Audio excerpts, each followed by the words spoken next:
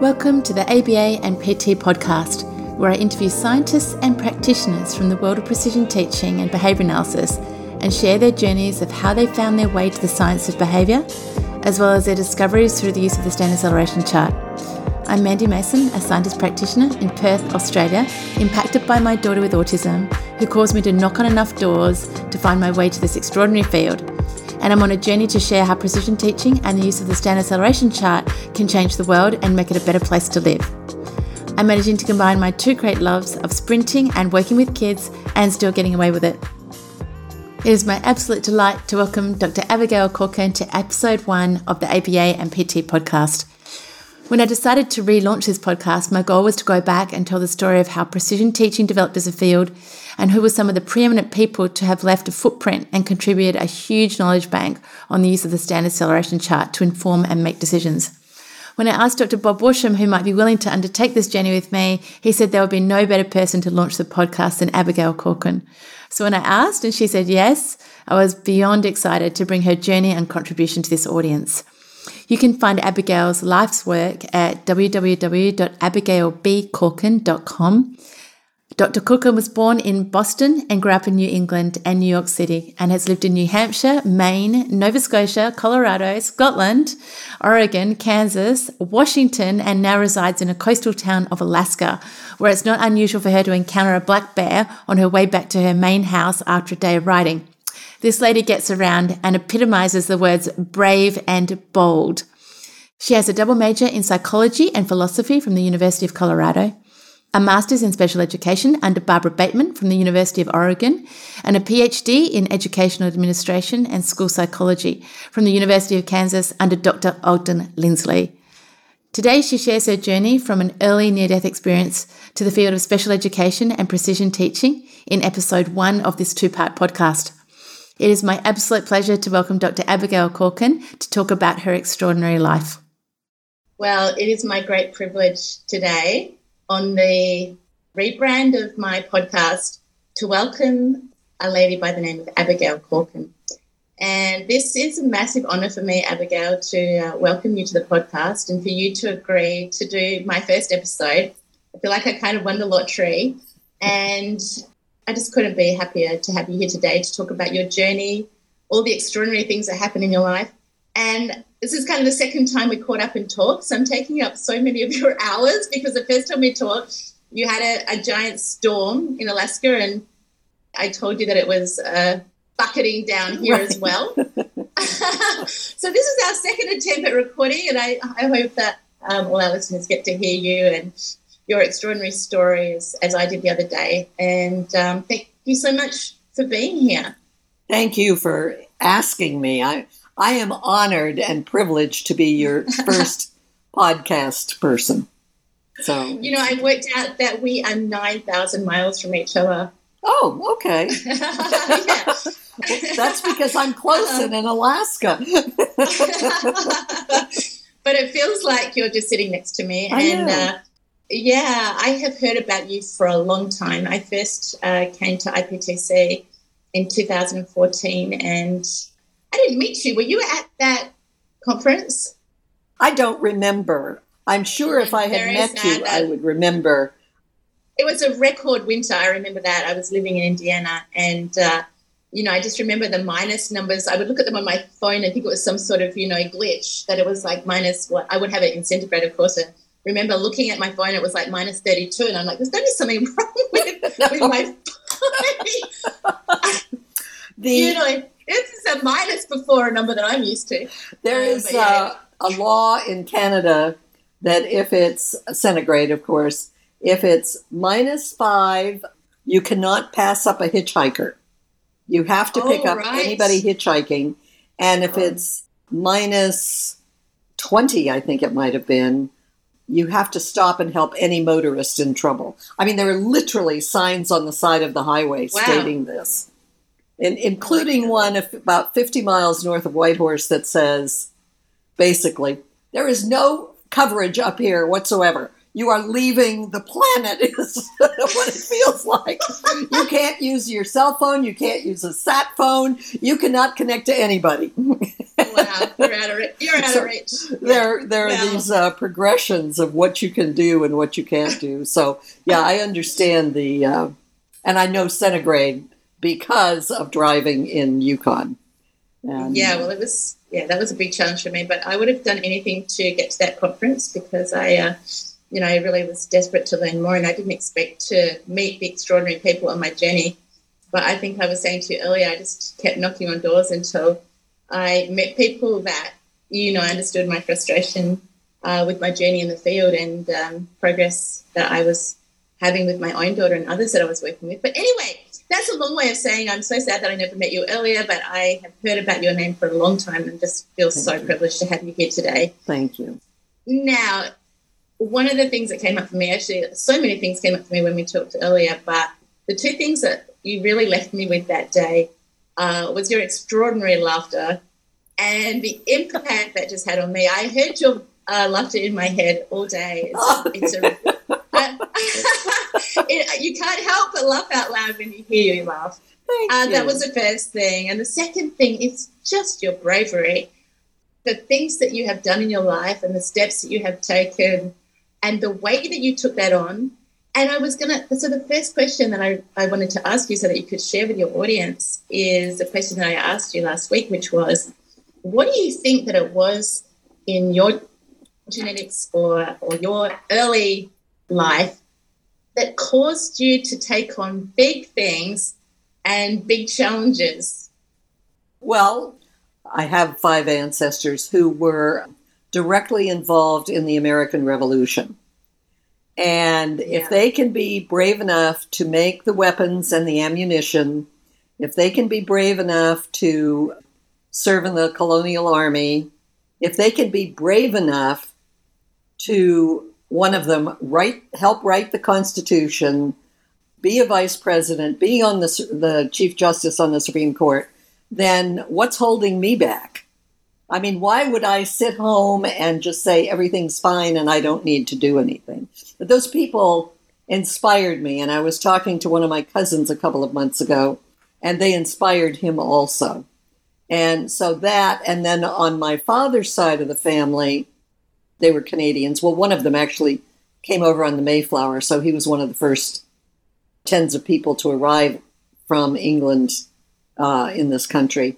And what gives you the courage to get on a boat where you're leaving? He left his family, his wife and children there for them to join later, and then to move to Canada. And then some of the other relatives in that family were sea captains. I mean, probably, 5 or 10 of them were sea captains.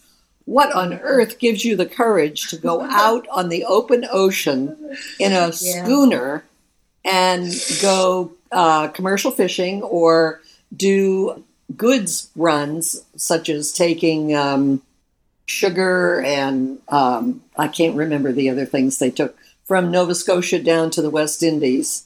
And, they'd bring back sugar and rum, and I forget what they took down. But anyway, they did a trade of things. And to me, I have a little thing on here that says, a ship in port is safe. And it shows this little ship sitting there very quietly. And then it shows the waves in the next clip. And to move on to chaos, because that's exactly what it is. And so I've never been afraid of chaos, because the American Revolution and going out to sea, they're both chaos. And any war is chaos. I mean, organized chaos, you hope, but you come across those parts that aren't organized. So you talked to me too about your parents, but in particular about how your father would never give you direct answers to questions that you would ask. Leading questions, or how would you describe his parenting of you? Inductive. Yeah. In a word, inductive.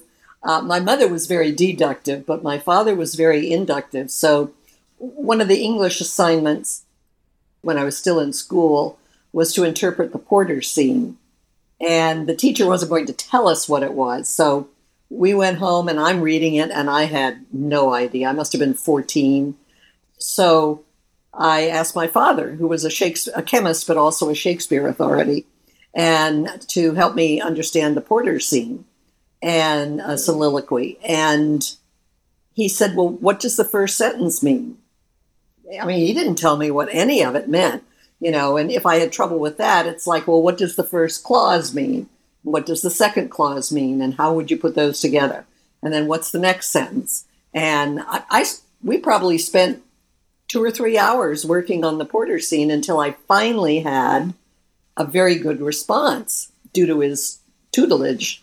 And I happened to be the only student in the class the next day out of 25 of us who gave the accurate report on what the Porter scene was. But my father never told me. He just led me by asking inductive questions. Where do you think he developed those strategies from? His grandfather was John Burgess Calkin, who was a Canadian educator and who actually the ideas he developed were about 25 or 40 years before John Dewey, the American philosopher and educator. And so as I started reading my great-grandfather's ideas, I thought, well, that's what John Dewey said. So then I started checking dates. And my great-grandfather was older. Well, I don't know whether he was older or not, but he was professionally ahead in time of John Dewey. But at that time... Goodness, and how old would you have been when you started to read about him? Oh, my great-grandfather, we had his books lying around the house, so I probably started reading those when I was 5 or 6 years old, even though I might not have understood them. And then John Dewey, probably when I was at university, which would have made me, well, it was my senior year, so I would have been 21. Has it ever struck you what a rich childhood you had? It took a long time because one time my siblings are all older than I, and they were in their 50s and I was in my 40s, and we said, we had a very different family from the people that we went to school with and the people in the neighborhood, and whether it was grammar school or high school or college, it was all at a more profound level than most of the people that we knew. And of course, our classmates, they were of the same, but, some of them had deep and serious family problems, such as cancer and a mother dying, or schizophrenia in the family, or whatever the situation might be. Would you mind sharing your early schooling? Because it was pretty interesting, right, in terms of the type of school you went to. You were living... Well, I started school in Massachusetts. Yeah. And I went to kindergarten, a private kindergarten, and then I got sick half the year. And so my kindergarten report, which I'm not exactly sure where it is, but my kindergarten report said that I was not ready for first grade. And so I went to first grade, and the teacher kept me in at recess and asked me to read, and I read. And so I finished off the morning and the rest of the year in the second grade classroom. So I only went to first grade for about an hour. And oh, really? Yeah, right. And I was very sad to leave that room because my friends from the neighborhood that I walked to school with were in that class. And so she accelerated you on the spot? She what had me? Did you say she accelerated you? She pushed you Yes, forward? on the spot. Oh, yeah, wow. Yeah, she contacted the principal, and the principal said, I don't know what the principal said, but something like, well, put her in second grade.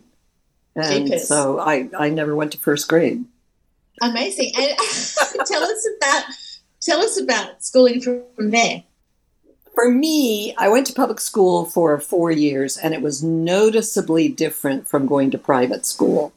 And what I ended up doing in public school was either tutoring the kids around me by subterfuge, because the teacher was a no-talk in the classroom teacher, or when I was in fifth grade, she put me over on the side with all of the children who were special education. This is in the 50s, long before there was any special education. Actually, it was in the 40s and 50s, late 40s and 50s. And so I would finish my work, and then I'd help Jeannie. I remember Jeannie, and I remember her name. And then there were other girls around me and boys. She made you a classroom assistant?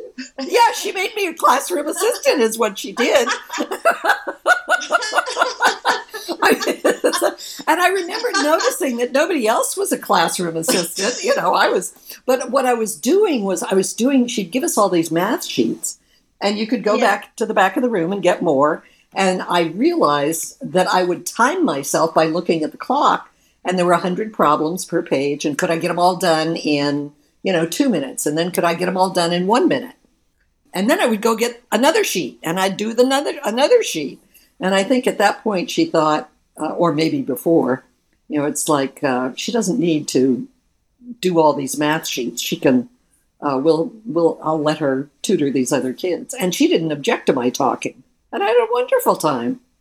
So, these are skills that most teachers dream will show up in their students, right? Well, then after that, we moved back to New York City, and I went to private school again. And, first of all, there wasn't anybody to tutor. And secondly, there was just fascinating material. Tell me about that school. There were 21 kids in the class, 21 students in the class. And I remember in 6th grade, we studied the history of Greece. It was an Episcopal school. And so we studied the Bible, which it's fascinating literature. I love the stories in the Old Testament. And then the other thing that we studied Greek theater and Greek art. And so the 6th grade was all Greece, except we also read the Iliad and the Odyssey. And not too many 11-year-olds read the Iliad and the Odyssey, but it was wonderful. And then we also read a Shakespeare play. I can't remember which one. And so in grades 6, 7, and 8, which would be 11, 12, and 13, we read a Shakespeare play. But in the middle of reading Hamlet, our 8th grade year, the old Vic announced Broadway that they were coming from London, that they were coming to New York City, and they weren't doing Hamlet, but they were doing Macbeth. So in the middle of reading Hamlet, she says, we got to stop reading Hamlet. We have to read Macbeth in 3 weeks, and then we're all going to go and see the play on Broadway. And then we did that, and we came back, and we finished Hamlet. And it's like, goodness, how many people do that to a class of 13-year-olds? This teacher was one of the bravest teachers I've ever met in my life. I mean, she just, to have kids, 11 years old read the Iliad and the Odyssey, and then read Hamlet and stop in the middle and read Macbeth and then come back and finish Hamlet, and and when I get together with them now, we're all absolutely amazed that we did that. So you still see some of your kids? Yes, absolutely. Really? Wow. And of the 21 students in that class, 9 of them are either medical doctors or have a PhD, which is that's almost half the class. Right. Yeah. Yeah. So it was a fantastic school. Goodness, that's wonderful. And so your decision to go into psychology and philosophy, do you think that was shaped by those experiences? It was shaped by 2 things. One was being so ill when I was 5 and having a near-death experience. And then later, decades later, finding out that I had ended up with epilepsy. And so when I was then after 8th grade, I went to a Quaker high school in New York City. And one of the things, being Quaker, that we were encouraged to do is to volunteer in the community in some way. And I don't know as everybody did that, but I took it very seriously, and I began to volunteer at a nearby a hospital near to the school, about 4 or 5 blocks away.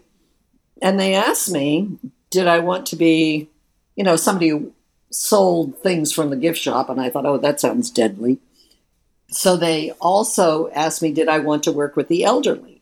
And even though my grandmothers had lived with us, and we had lived in a hotel in New York City where there were a lot of elderly people, that just didn't appeal to me. or did I want to work on a unit with children? And I thought, well, that sounds good. Well, as it turned out, that one was a unit for infants needing surgery, but it was also the unit of terminally ill children. I just wrote about them the other day for something, and I remember their names. I can tell you what they looked like, and what their personalities were, and I loved it. And I'm kind of surprised. Well, I know why I didn't go into medicine, but anyway. Well, you skipped over something massive there that I want to come back to, and that is your early childhood experience. You drop near-death experiences if it's like you stubbed your toe, but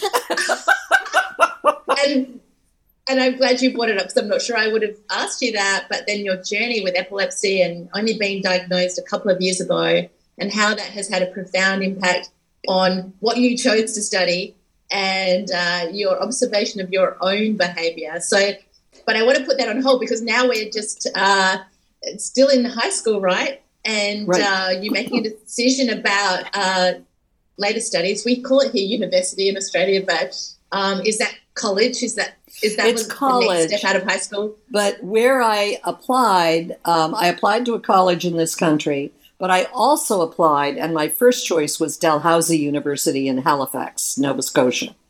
And I wrote them a letter, and which I definitely still have. It's probably with that kindergarten report card.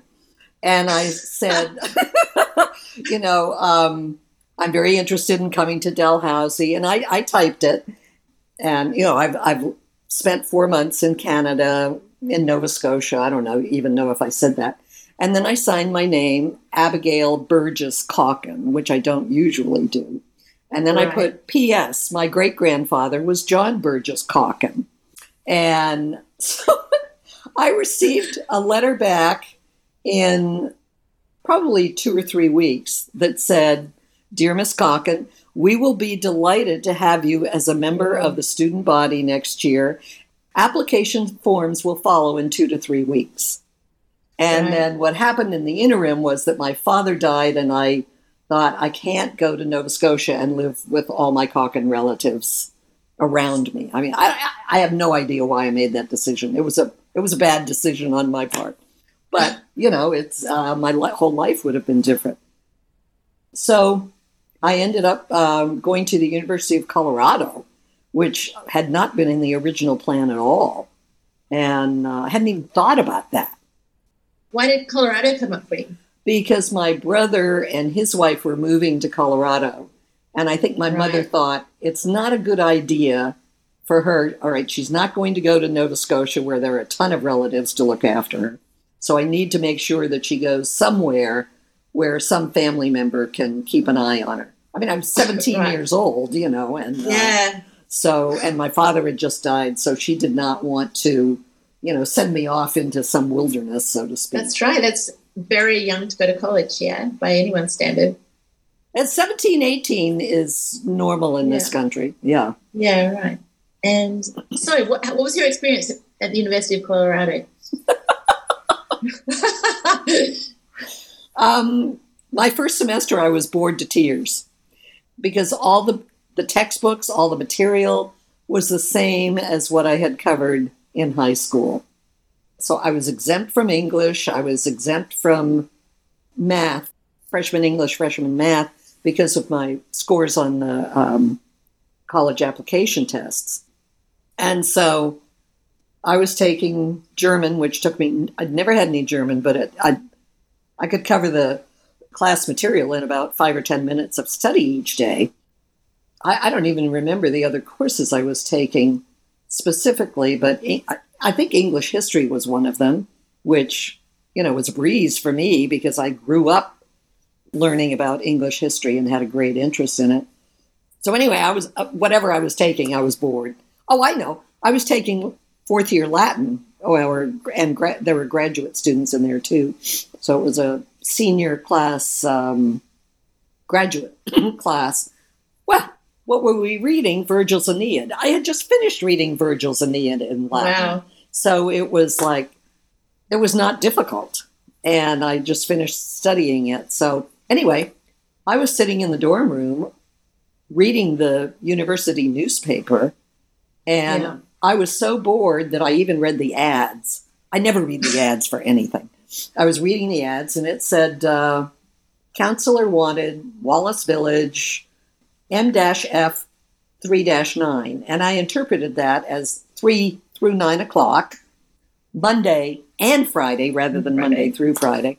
So I called and found out it was basically a full-time job. And even though it was only 30 hours a week, which usually turned into 40. And I was her first applicant, and turned out I was her only applicant because she gave me the job when I went for the interview. So I started work, I think, probably the next day. And tell us about that work. This is what this was a school. This was a school for children with 1959, what they called minimal brain injury, which is now learning disabilities, and emotionally disturbed, which now is behavior disorders. But so I got the job, and I loved it. And so I switched from... Did some of these kids have severe and challenging behavior? Oh, yes. So you take on with 30 hours a week of working with these challenged kids. Right. And going to the University of Colorado full time. Yeah. As a 17, 18-year-old. I was 18 by then. 18. Yeah. So Goodness. I'd never had a job in my life. 3 of the girls were older than I was, but they were the easy ones. And some of the younger ones were very difficult to handle. And who were your teachers there? Who was... They went to school during the day. So they had their lessons. And then I was the person to coordinate their activities after school between 3 and 9 p.m. So, and there was a cook. So the cook fixed supper for us. And then I determined what the Monday through Friday afternoon activities were and what the Monday through Friday evening activities were. Who was helping you? Nobody, really. I mean, there was a fellow, because it was 15 miles from the University of Colorado, and he had a car, and so we would drive to work together.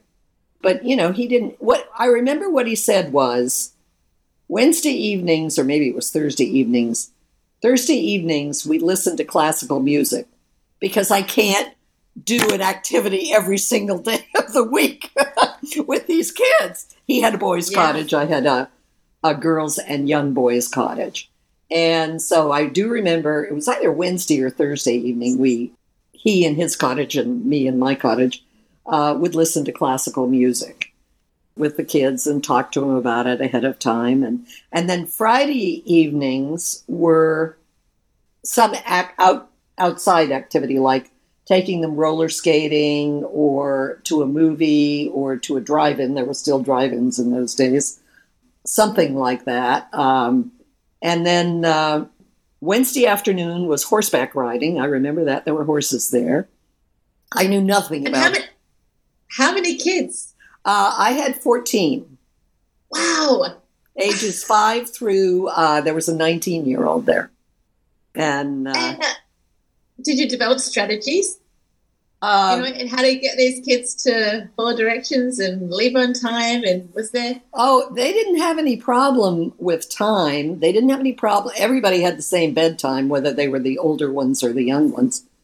And the older ones didn't help the younger ones necessarily, They did not turn into assistants for me.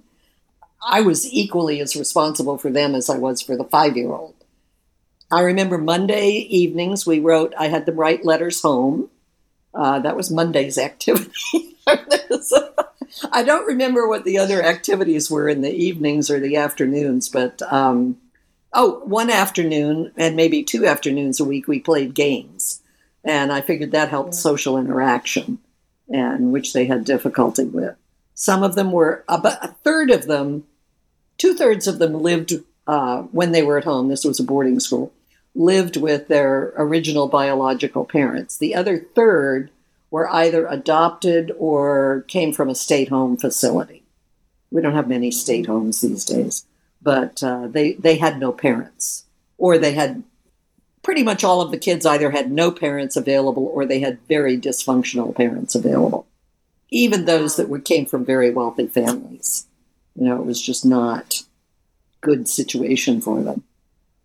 How did that impact where you decided to go with your studies?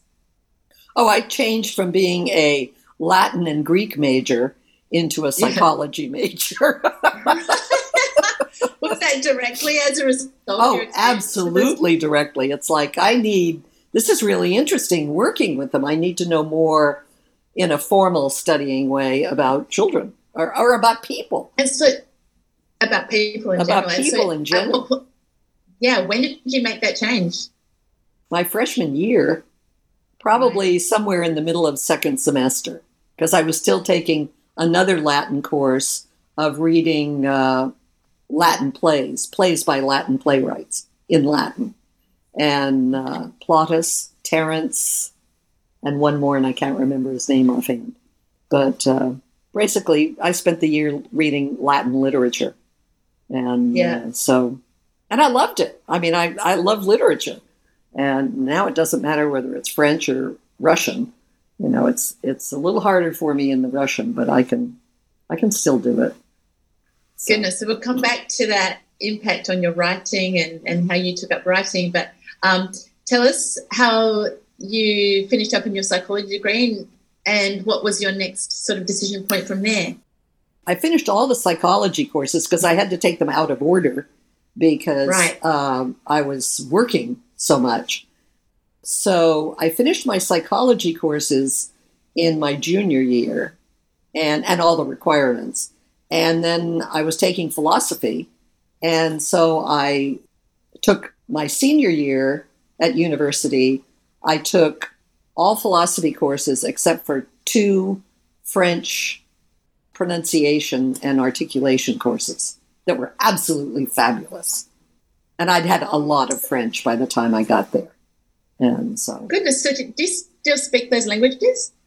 I used to. I wouldn't say I do anymore. My mother had lived in France, although she was born and raised in this country, and she had gone to graduate school at the Sorbonne in the 1920s. So her French was excellent. And so I remember as a little child, she would talk to me in French.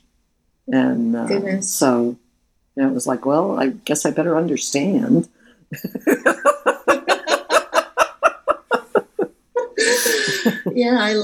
I love these early experiences because I can see how they've impacted your journey, right? Your incredible journey. So you finish up at the University of Colorado. And what was your next decision point from there? What on earth am I going to do? I remember my first year at the University of Edinburgh, which came after Colorado, writing in my journal, what am I going to do with my life? I mean, I like people, I get along with people, and so I'm going to go in for a job interview and say, I like people and get along with them, please give me a job. That's not going to work. And so I went to the University of Edinburgh with the idea in mind of getting a master's degree in philosophy and teaching philosophy. Well, that's a big decision point. You go from America to Scotland. Yes.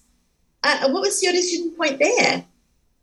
I think I spent a lot of my young life. I never have considered that I was bored, but it was like, this is boring. This is not challenging, maybe is a better word.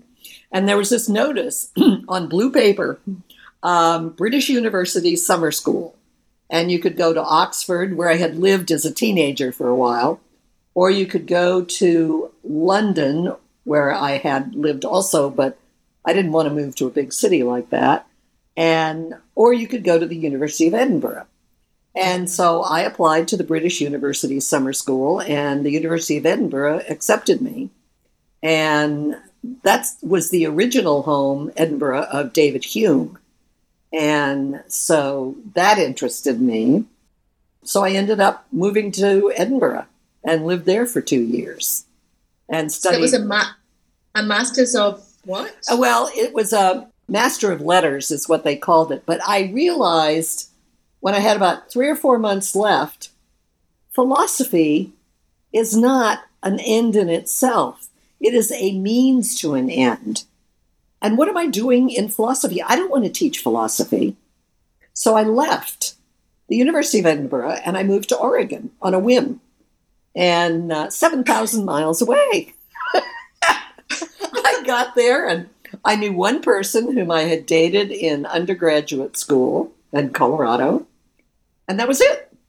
So what I did, I didn't have a job. I had a suitcase, and I got a job as a live-in housekeeper with someone who had a serious illness and was bedridden, but she could improve, and she did.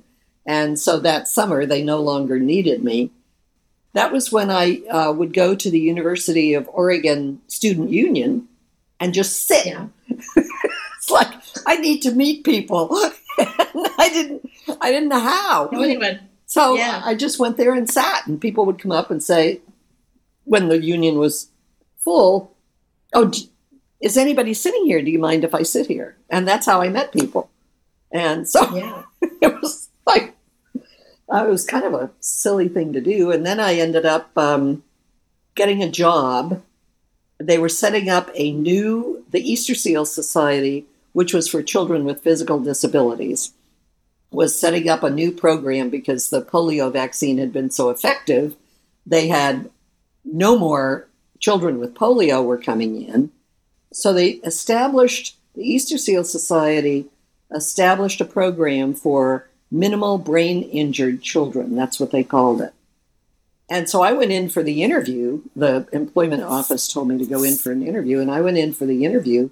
And what they wanted was someone with a master's degree in speech and language and X number of years of experience in working with kids. And the head of the school had interviewed many candidates, maybe a half a dozen. And they all knew speech and language, but none of them had any idea what kind of children he was describing.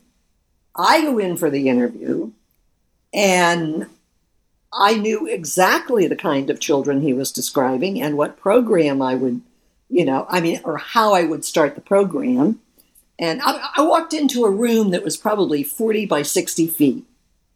The walls were bright yellow. And I thought, I cannot live with these walls. And the only thing in the room was a pump organ where, you use your feet to pump the organ and you play. And I thought, okay, I can use that. We can do music with that.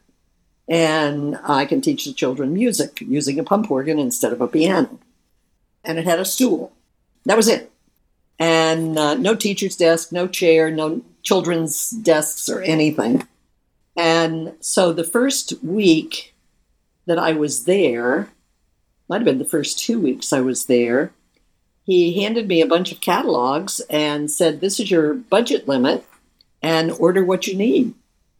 Right. Did you want to paint? Oh, that was the first thing I said to him. I said, "These walls have to be painted, and they need to be painted a very pale yellow." And he looked at me and he said, "Oh, you've been reading Cruikshank." And I thought, I didn't do that. I thought, I wonder who Cruikshank is. And I smiled. And he thought I meant yes. I had no idea who Cruikshank was. I had no idea who any of the people in the up-and-coming, yet unnamed special education field were. But I just went on my past knowledge. These kids need organization. They need structure. They need... So I remember I ordered pegboards. I ordered puzzles. I ordered balance boards. I don't know what I ordered for a reading program. But I started teaching them, the letters. And about maybe a month later, a graduate student working on his PhD at the University of Oregon came in and said, "Oh, I need you to use this program, this reading program." And he said, it was Friday, and he said, you could start on Monday. You can read it over the weekend and start on Monday. Well, it was Gillingham, which happens to be a 9 by 12 book of 400 some pages. And so I said, okay. I took the book home, and my boyfriend and I had plans for the weekend. We were going to go over to the coast or something like that. And I said, oh, I don't have any time this weekend. I have to read this book and have a lesson plan for Monday morning and all the week. So he said, okay.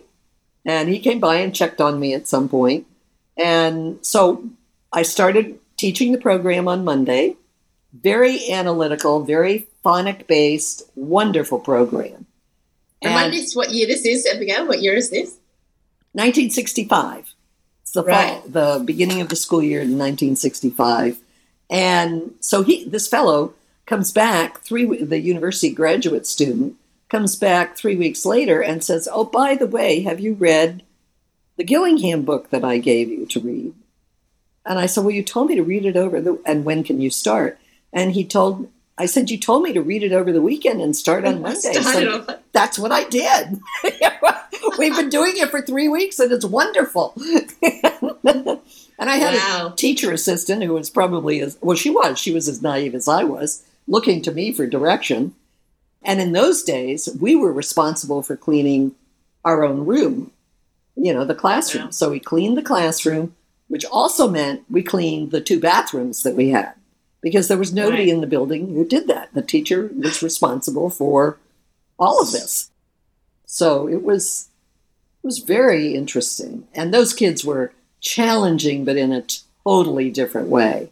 I mean, a boy who reads backwards, or who he's 7 years old, doesn't know the letters of the alphabet because he keeps getting them all mixed up, either by reading them backwards or mistaking one letter for another letter.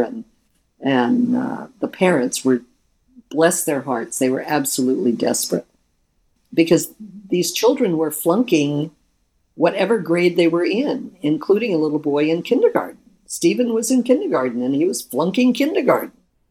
And how would you have described those kids back then? Well-behaved. Yeah. They were very well-behaved. They were eager to learn. And the term learning disabilities didn't come around. The Association for Children with Learning Disabilities did not come into being until a couple of years later. And so, but it came from concerned parents who were saying, like concerned parents of children with autism now, my child has special needs, and it's not working in the regular classroom. And then I realized these kids who were sitting next to me in 5th grade, they all had learning disabilities, or a couple of them had, were very slow learners. And I thought, well, I know what I did with them then. I guess I'll start there. And so that's, I mean, I was so naive.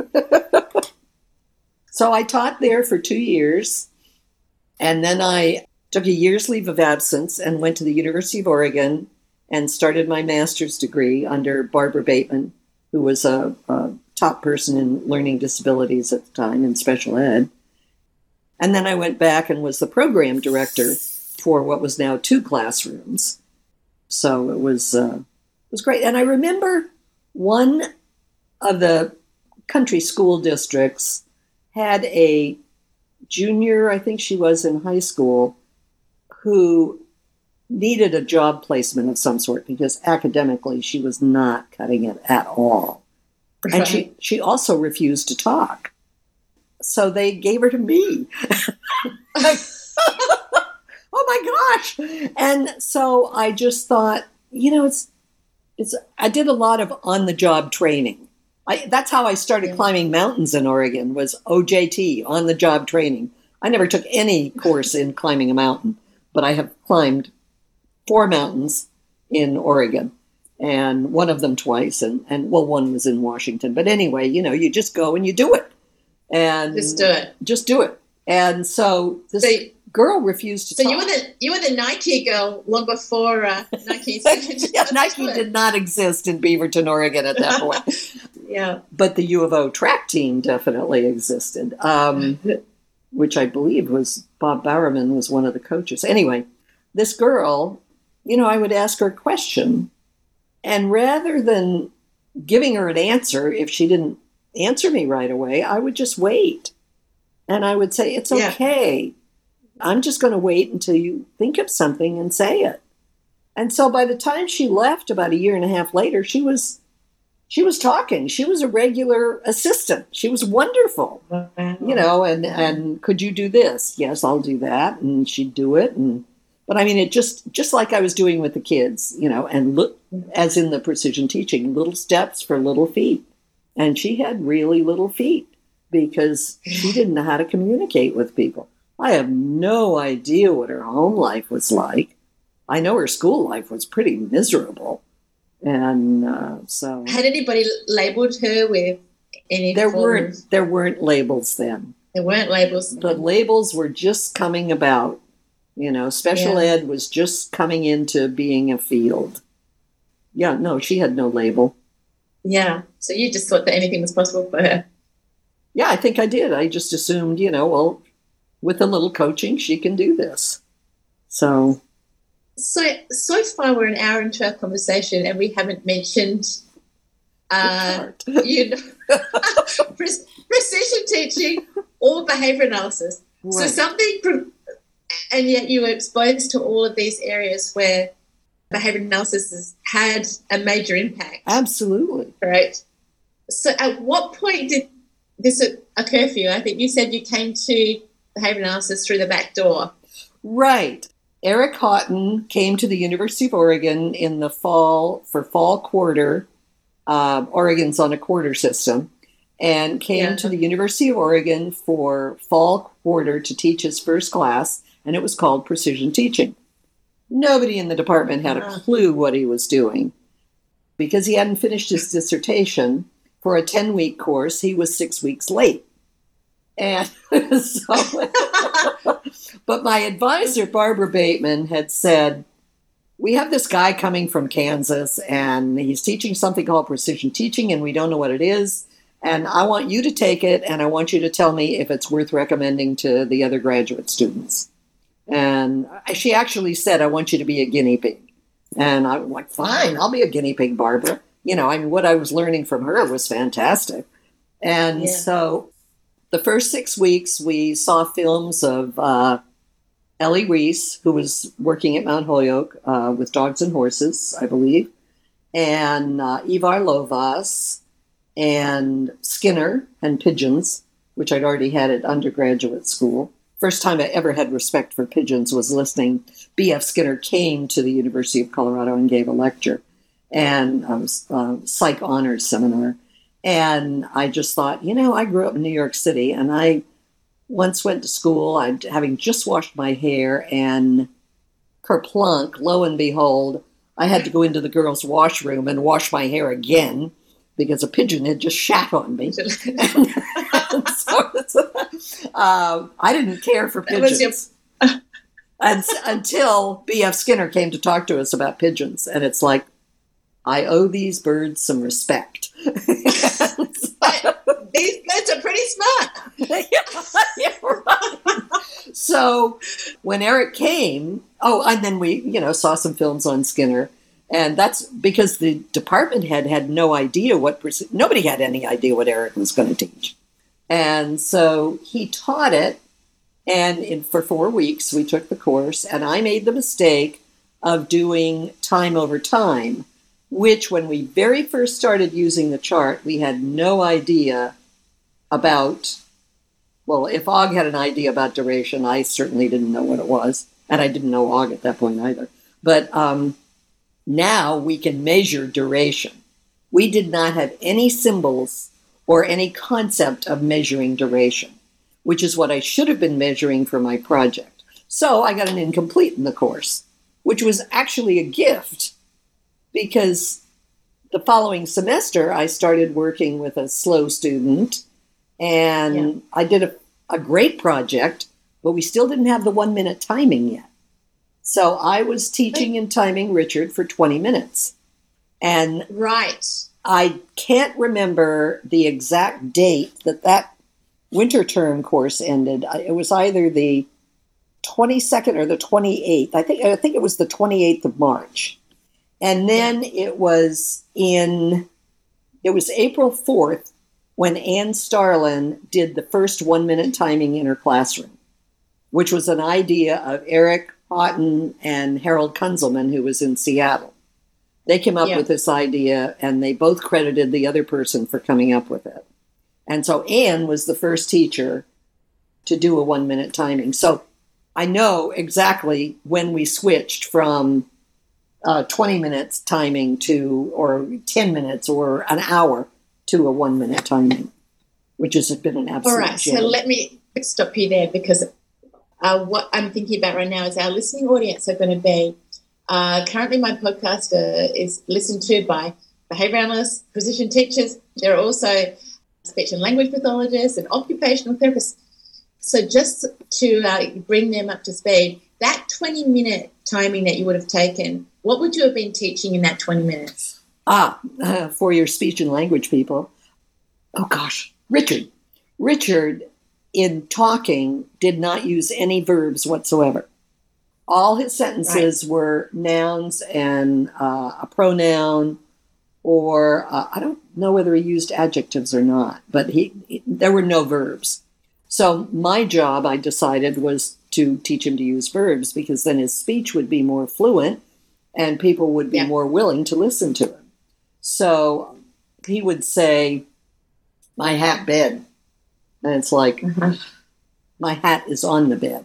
So I would say, my hat is on the bed. And I would make him say that. And it might have been, I don't have the chart in front of me, so I don't remember how many errors he made, but I know he had some. And whenever he said the sentence correctly, I had this little supply of paper clips, and Richard received a paper clip. I don't know of what value a paperclip was, but he was willing to work hard to get correct answers so he could earn these paperclips that I was offering. I don't know as they earned any reward afterwards. That was up to the family who had him as a foster child. So all he got from me was verbal praise and paperclips. And did he collect them? Oh, yeah, he saved them, because I think the family had it so that X number of paperclips can get you this. And so, so that was my successful project. Well, that 20-minute lesson would have been training some examples of the use of verbs in sentences and having him say them, repeat them back to you.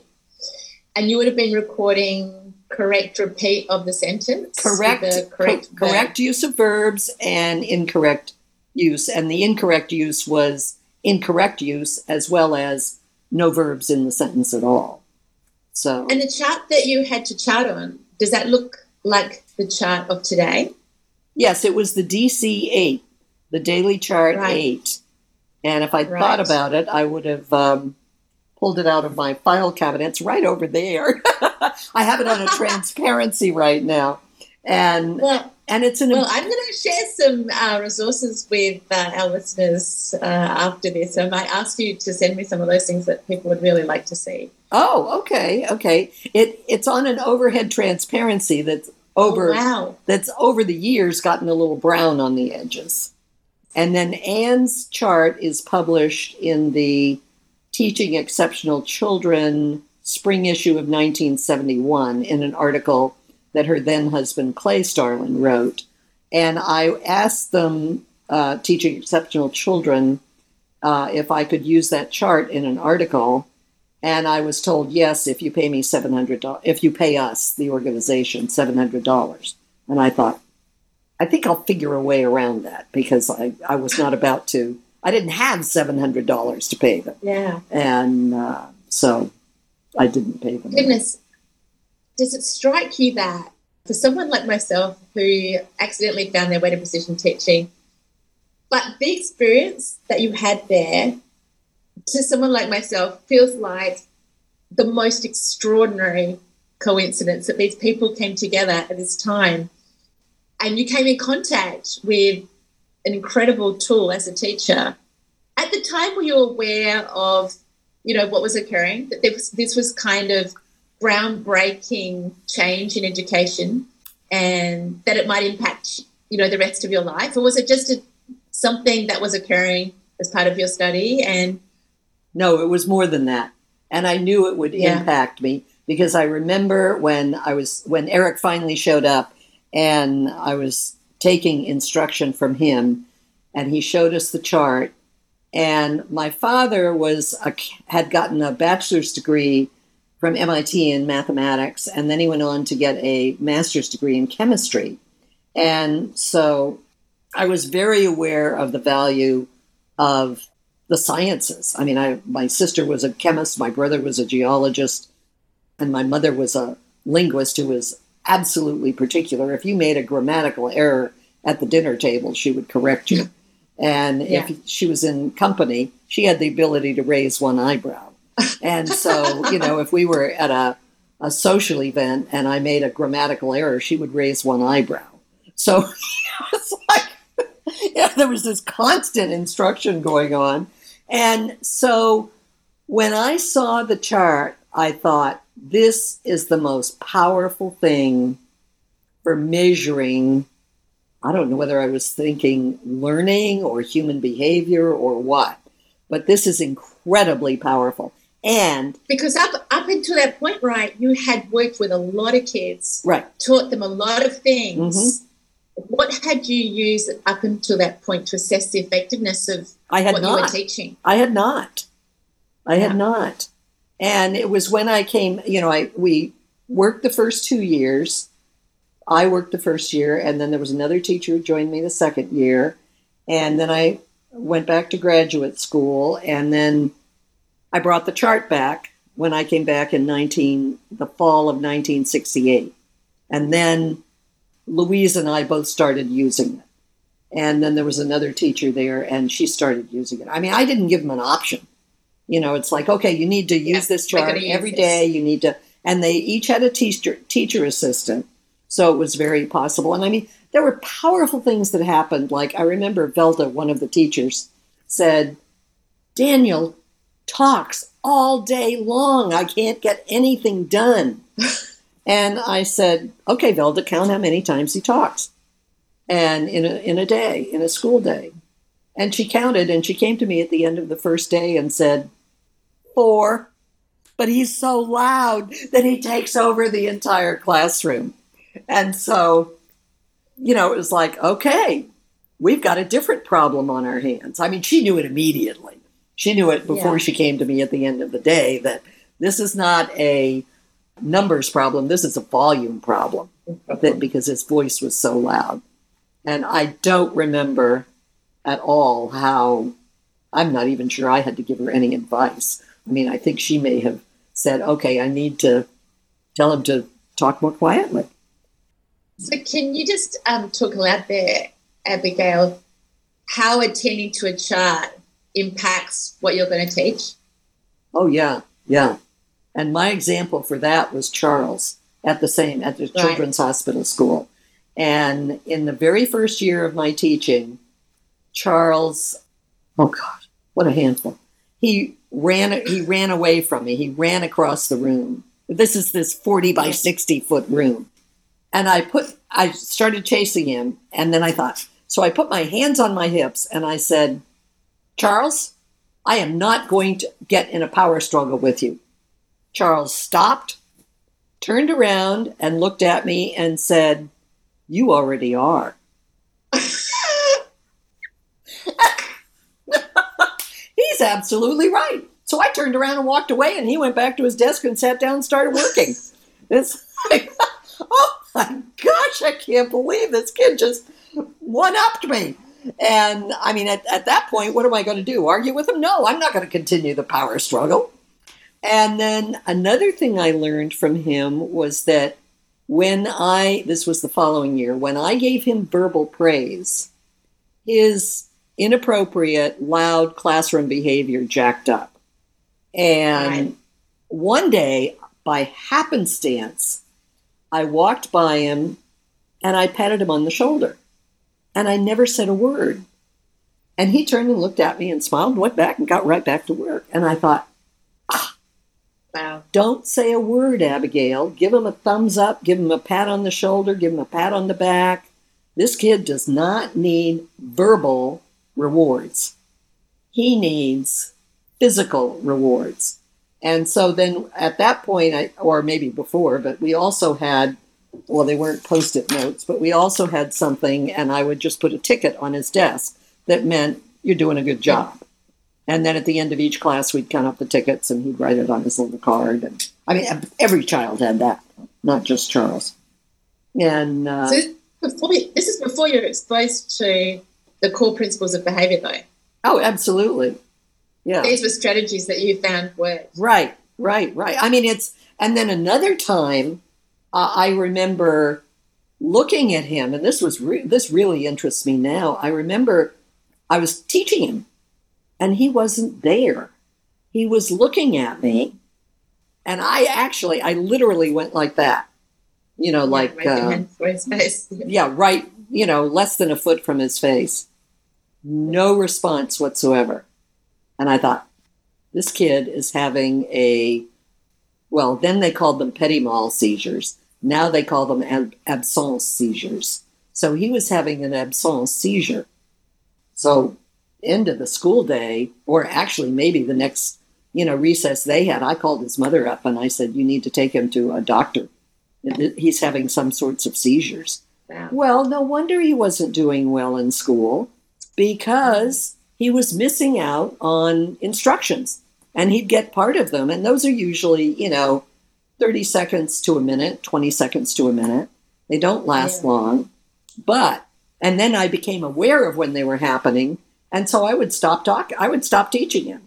And I would just wait until he was back. And then he'd, sort of move his head and look at me. And then I could continue with the instruction rather than keeping on going and expecting Charles to remember what had been said in the meantime, which he didn't even hear. And so it turned out, maybe because of your own early experiences, that you were a very good observer of behavior. I have no idea. I mean, because I didn't even know about that part of me at that point. Yeah. And so that was 1966, 67. And I didn't find out about me until 2019. So but you shared with me that you became very aware of your own behavior because of things that were occurring for you that were different to what other people were experiencing. Right. And those were not absence seizures, because when you have one, you don't know it's happening. So even though they were, and I've had other people tell me in the past, what is this, 2021. So since I've had somebody tell me within the past 5 years, you just had one. And they can observe it in you. Right. They have observed it, or this person knew we were working on a project together for the military, and he knew that he had given me this one particular instruction. He was in charge of the project. And I said, no, you didn't. And so after this, no, you didn't tell me. Yes, I did. I thought, you know what? If he's this sure, he's probably right. And of course, now that once I learned about my own epilepsy, it's like, well, of course he was right. Only I was on the phone. I was sitting right where I am now, and I didn't hear him at all. We're going to come back to that, because I think it's a fascinating story, which you're probably going to tell in varying ways in your life, of how you had a near-death experience as a child, and you became very aware of your own inner behavior and how that later impacted your PhD, etc. Absolutely. But right now, we're back at you being, as a teacher, starting to chart data on Right. On it was wonderful. And seeing the effectiveness of your own strategy and being able to make decisions on the spot of what to teach next or what to do next. Right. And trying to think. And moving from 20-minute timings is what you said to being to a 1 minute timing. Instructing across 1 minute. And why is it that 1 minute is an important amount of time to take data? You're laughing. That is a really interesting question, because I said to Og one time, we were sitting in his office at the University of Kansas, and I said, what is it that occurs within the brain that makes the 1 minute timing so effective at teaching something? And he said, as Og, I don't care about what's going on in the brain that makes it. All I care about is what I'm seeing on the charts, and that's what to look at. And I thought, okay, but I'm still interested in what is it that's going on in the brain that makes the 1 minute timing so effective, or 30 seconds, or, whatever. And whatever the amount of time is. Yeah, I haven't figured that out. But we do know, without knowing why, we do know that it's effective. Yeah. And so, and I love doing it when I am in a period where I'm studying more French or when I was learning Russian. I mean, I taught myself, I knew I was going to the Soviet Union, and I taught myself Russian in one semester, no college instruction whatsoever. I went and bought a book, or several. I bought flashcards, Russian flashcards, and I made them, and I did a 1-minute timing. And in one semester, all on my own, because I knew I was going in December, and actually, I think I may have covered an entire year in that one semester, just by doing timings on CSA, Russian to English, English to Russian, and then reading them, just reading the Russian words. And what I did was I timed myself in English. How fast could I do it in English? Well, it's how fast you can turn the cards, which for me was 95 to 110. So, and I could do them with English that fast. So therefore, my goal for that was in Russian, 95 to 110 per minute. And then the translation, whether Russian to English or English to Russian, took a little bit longer. And then I would time myself on reading, just reading passages. And in using recordings, what then was the best one was Pimsleur. And it was an audio on a cassette tape. And I found that I was speaking 35 to 50 Russian words per minute. And I thought... So you would go back and count them? So you would record it and then have to go back and count each word? No, I could use a clicker counter as I was... You had clickers? And so I thought... As you read or as you listened? As I spoke. As I responded to the questions, I could count each word that I said. And, if he asked, describe a horse running down the field, I would count the words or, actually his directions were more specific than that. And I could say, I got from 35 to 50 words a minute. And I said, there is no sane Russian who's going to listen to me talk Russian at that speed.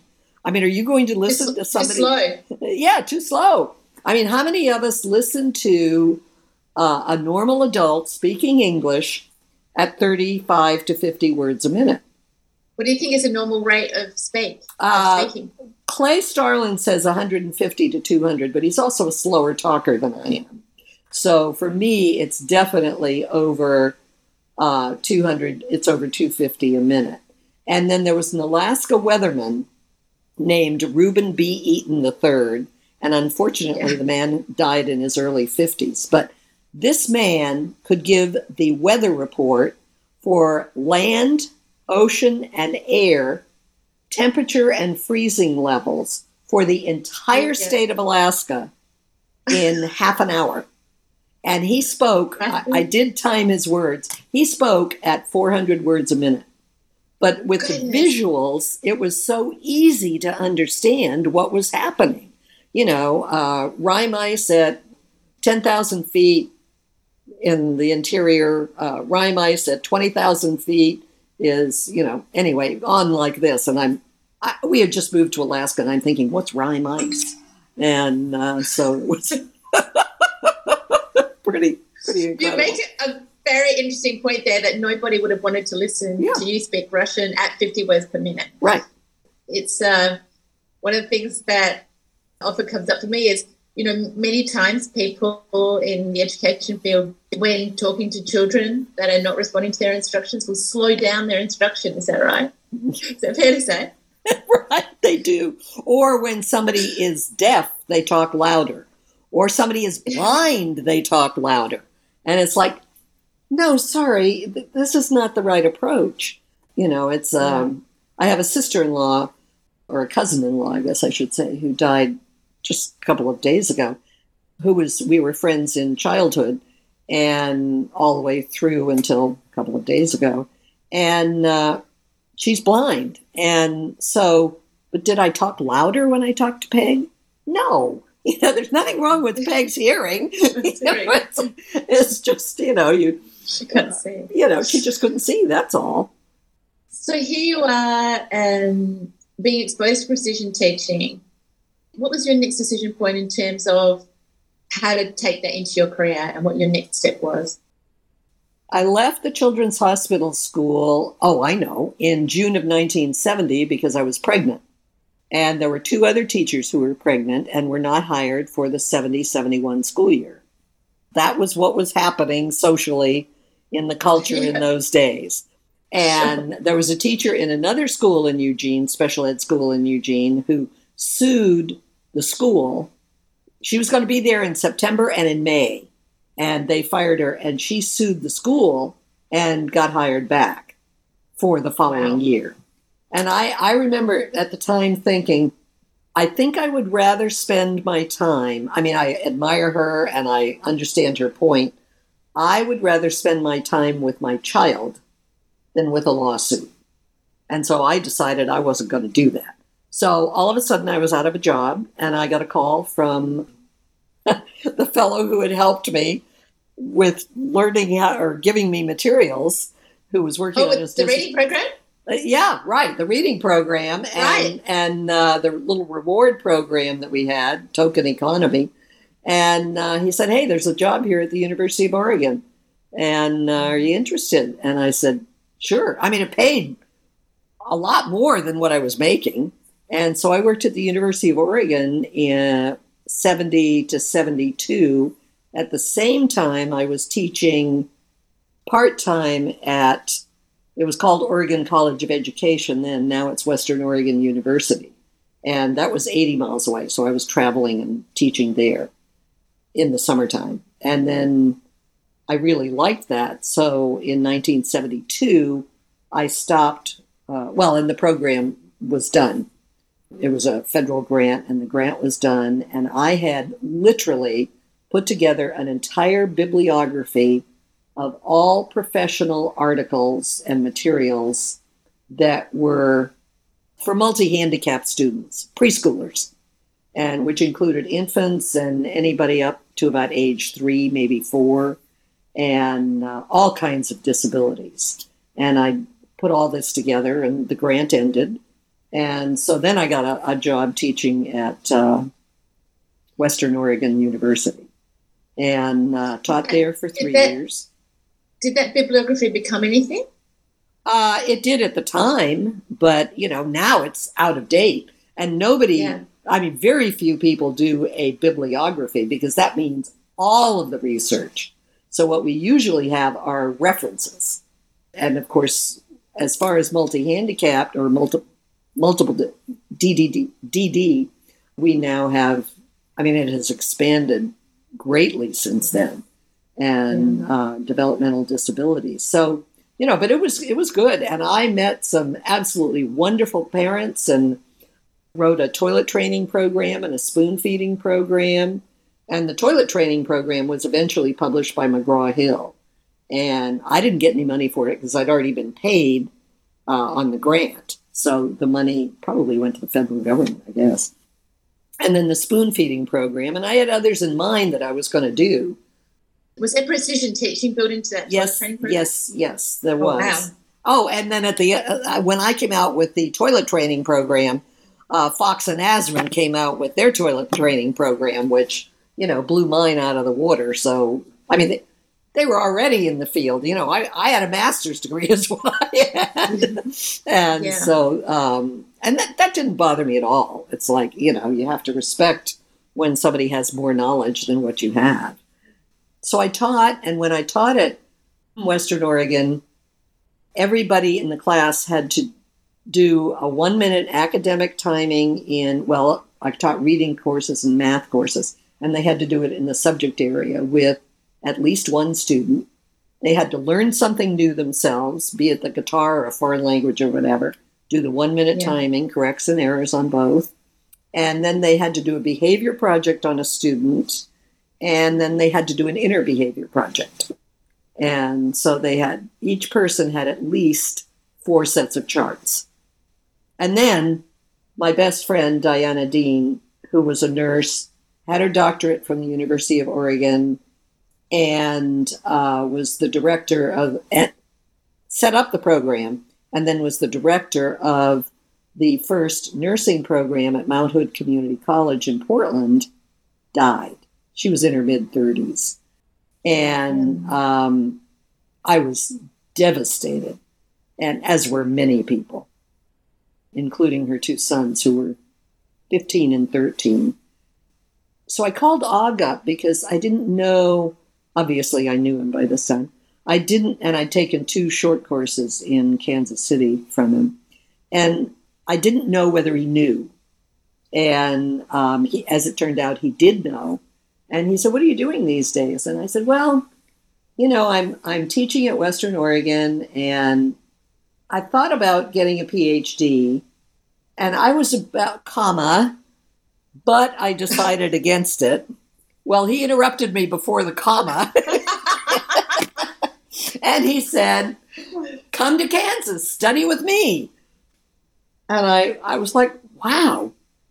I said, "I'll tell you what, my husband and I are coming up he's coming up with our son, and we're going to Diana's memorial service in Portland this weekend. And I'd already I was the keynote speaker for the Washington State CEC, Council for Exceptional Children, that same weekend. There was no way I could have given, a 5-minute talk, let alone a keynote address.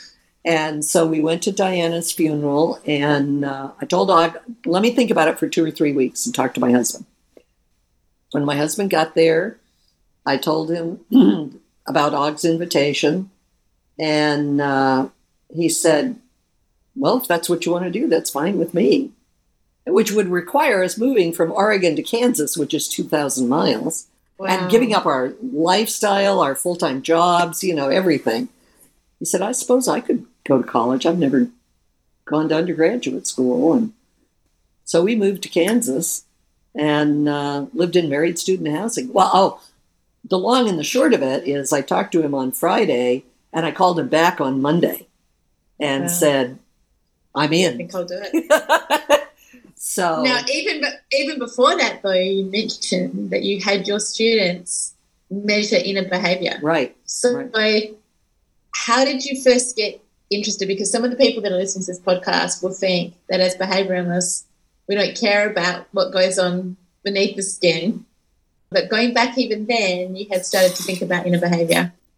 Before talking to Og. In verbal behavior and in science and human behavior, Skinner talks about inner behavior. Did I say science and inner behavior? I meant science and human behavior. And I happened to have these out because I was talking to somebody else yesterday about. Well, that's probably a book you need to write. Well, Skinner did a really good job of giving us the foundation, the philosophical, even the behavioral foundation for doing this. What he didn't do was to take the research that he had done for the behavior of organisms and for the book that he and Furster wrote together, Schedules of Reinforcement. He stopped doing research after that. So he never researched inner behavior. And I have somewhere in Science and Human Behavior, I have a comment on a page. Yeah. "Oh, Skinner, go one step further. Why did you wait for Ogden to do this?" Well, he didn't wait for Ogden to do it, but he just, the way ideas develop, they don't develop rapidly. You can't do a 1-minute timing and teach a kid the way you can do it and teach a kid to read 2 years in 1 year using a 1-minute timing a day. It doesn't work for thinking. It doesn't work for thought development. I mean, if you look at the history of philosophy, it takes a long time for people to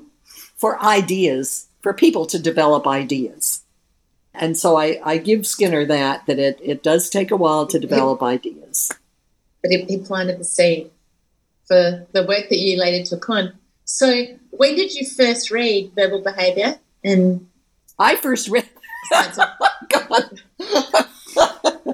I am ashamed to say. I first read Science and Human Behavior. Let me look at my signature. Somewhere when I was in graduate school, probably with Og. And I first read Verbal Behavior probably within the last 4 or 5 years after moving here to Alaska. And it's like, I remember somebody saying, you will never be able to read verbal behavior without a group of people to discuss the ideas with. It's like, these are things I picked up along the way. So when I pick up verbal behavior, it's like, to me, it's an extension of science and human behavior, which is an extension of what Og did when he first started looking at inner behavior. And then I started looking at it I didn't chart this, but I started looking at it in 1969 when my first husband and I were having problems. And I thought, well, not when we were first having problems, but while having problems. And I thought, this man is so negative. I am going to count the number of times he gives me a compliment and the number of times he says something negative. Kind of like Daniel in the classroom. In a 45 or a half hour drive, he gave me 20 compliments and no negatives whatsoever. Wow. And I thought, okay, Abigail, you are hearing negatives that have nothing to do with Ed because he's giving you compliments. Wow. And that was when that was in April of 1969. And I thought, that's it. I've got to learn more about this. And it was just a casual count. I was probably counting on I did have my bead counter. You had your bead counter because why did you have your bead counter back then? To count behaviors on myself and on children. And I probably had it on, or it was on my desk on that drive when he drove me home. And when was my first inner behavior project? Goodness, I don't remember. I don't know. I'll have to look that up. But it surely it was early. Now, but what you held up just then, which our listeners can't see, obviously, I would love to get a photo of what you just held up then. How did you come to design that? Og had one, and Eric had one. What do you call it? It's a wrist counter. It's a bead counter. I call it a bead counter. And when I first made my first one, I had 6 rows on each side. And it's basically an abacus. And so it functions like an abacus. Now I have 4 rows on one side and 5 rows on the other side. And that's fine. Do you still use that? Oh, yeah. Yeah, that's... Because when I first started to read your work, I started to measure positive and negative statements. And I had a blue clicker and a red clicker. But these things are, I work with kids with special needs. So, you have a lot going on a lot of the time. So it's very hard to reach for a clicker somewhere while, keeping your eye on kids. Exactly. So, right. Has anyone ever made these to sell? Clay Starlin knows someone who has made them to sell. And whether the person is still doing that or not, I don't know. I do know that I started wearing this in the 60s and the 70s. That was fine. Once I got into public school work, and of course nobody in the graduate school, when I was getting my PhD under Og, nobody questioned it because, they knew Og and either they liked him or they thought he was crazy and, you've got a counter like Og does. What do you do with that thing anyway? And, or, some comments like that. And then in the 80s, people would say, that's an ugly, clunky watch band. Why do you have that? So then I move up to Alaska. It wasn't in the 80s. It was in the late 90s. And because there's such a strong Native culture here in Alaska, Native American culture, I will have people in the grocery store stop me or walking down the street and stop me and saying, oh, that's beautiful watch band. Where did you get it? Well, I made it. Well, what did you make it out of? Well, this happens to be smoked moose hide and pipe cleaners and beads. And a watch I bought at a store. Well, now I've got a Fitbit, so I wear the Fitbit, but I do have this with me. You prefer to count on that? I do the Fitbit counts, physical activity and things like that. Yeah. This is where I count the behaviors. And I'm having trouble getting back into counting writing thoughts because they often come when I'm interacting with people. And while I used to be able to do that in the 80s, 81, 80, 80, 81, 81, 82, in the very early 80s, I think I got into that gradually, and now I'm acting as if I can jump right back into where I was. Well, it's not quite that way. And so, it's taking me a while. So my data is very bouncy, and that's okay. I'm going to keep it. I know it's not, the counts aren't valid because I'm missing way too many, but at some point the chart will level out and it'll have a whole lot less bounce. So I have 1,000,001 questions right now. One being something that you shared with me, because when I started to track my positive and negative statements, I was like, oh no, I've not started, or I've missed an hour today, and now it's too late. But you shared with me it's not too late. You can still check your time. You can start to count and just take the interval of time and chart what you can. Right. I had to do that myself this week. Yesterday, in fact, I think it was. Maybe it was Sunday. No, it was yesterday. Because I talked to John Eshelman and Kent Corso, and I got so involved in the conversation because I was talking to them, about different things, but I was talking to John about the presentation that I'm going to do at the Standard Acceleration Conference coming up in November in Florida.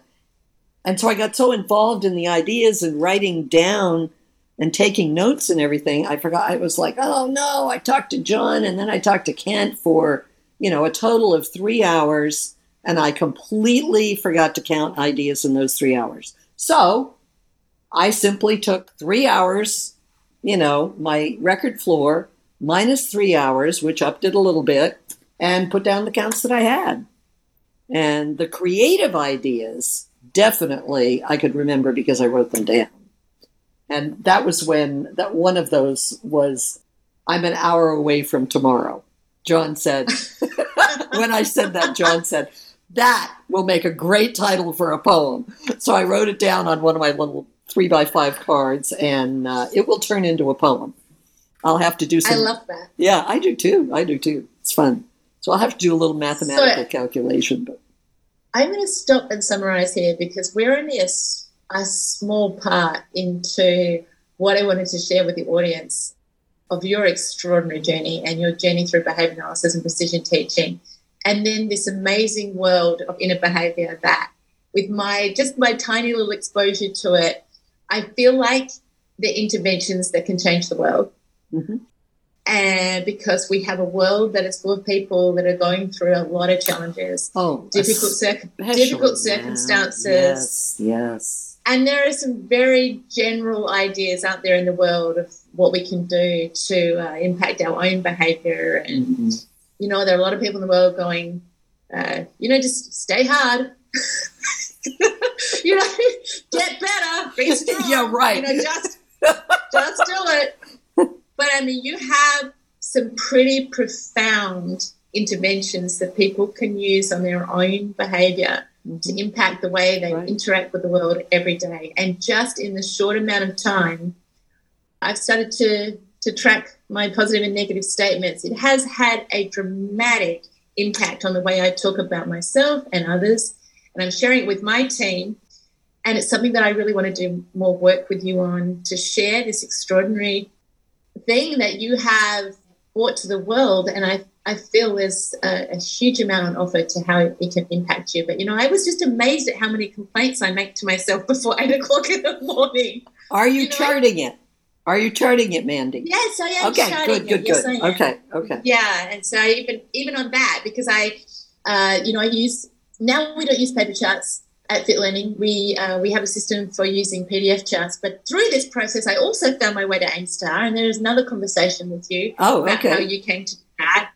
But I want to honour, before we just finish up here, because I am going to beg of you that you come back and do a second episode with me on inner behaviour and your journey to OG and your PhD and how that came up for you, and your extraordinary story of a near-death experience and how that impacted your ability to observe your own behaviour, differences in your own subvocal talk to yourself, and how other people and how this impacted your journey into this extraordinary intervention that you've developed.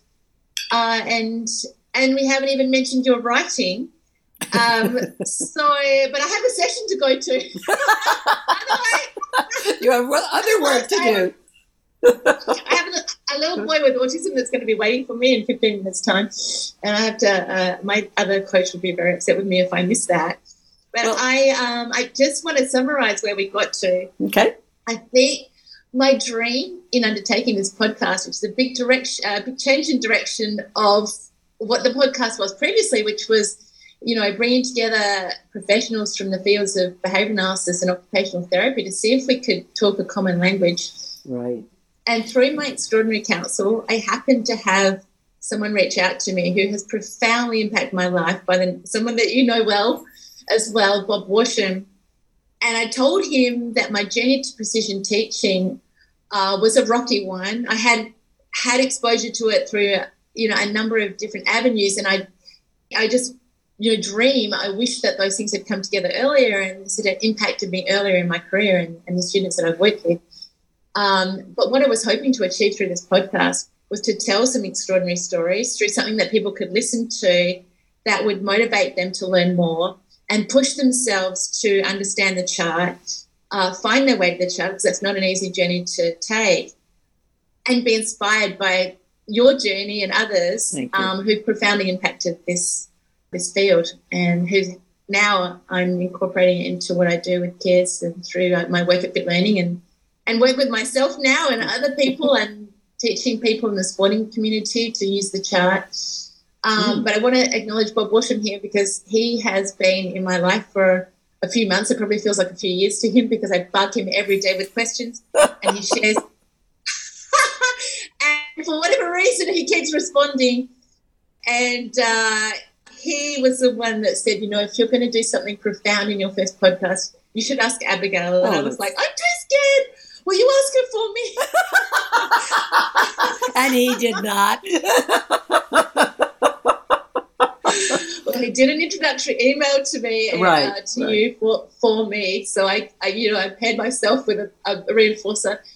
And I want to thank you for sharing to this point. Absolutely. I just want to summarize that what I wanted to share with the audience was your extraordinary early life that profoundly impacted you, I believe, to make you a bold and ahead of your time and brave human being that took on extraordinary challenges outside of your skill set many times and very much outside of your comfort level, but you took it on. And as a result of that work, you eventually, I think, came in contact with some technology and with a science that helped you understand those things that you had developed on your own and found that had worked, and then taught you about this incredible tool that makes us better teachers and better observers of behaviour.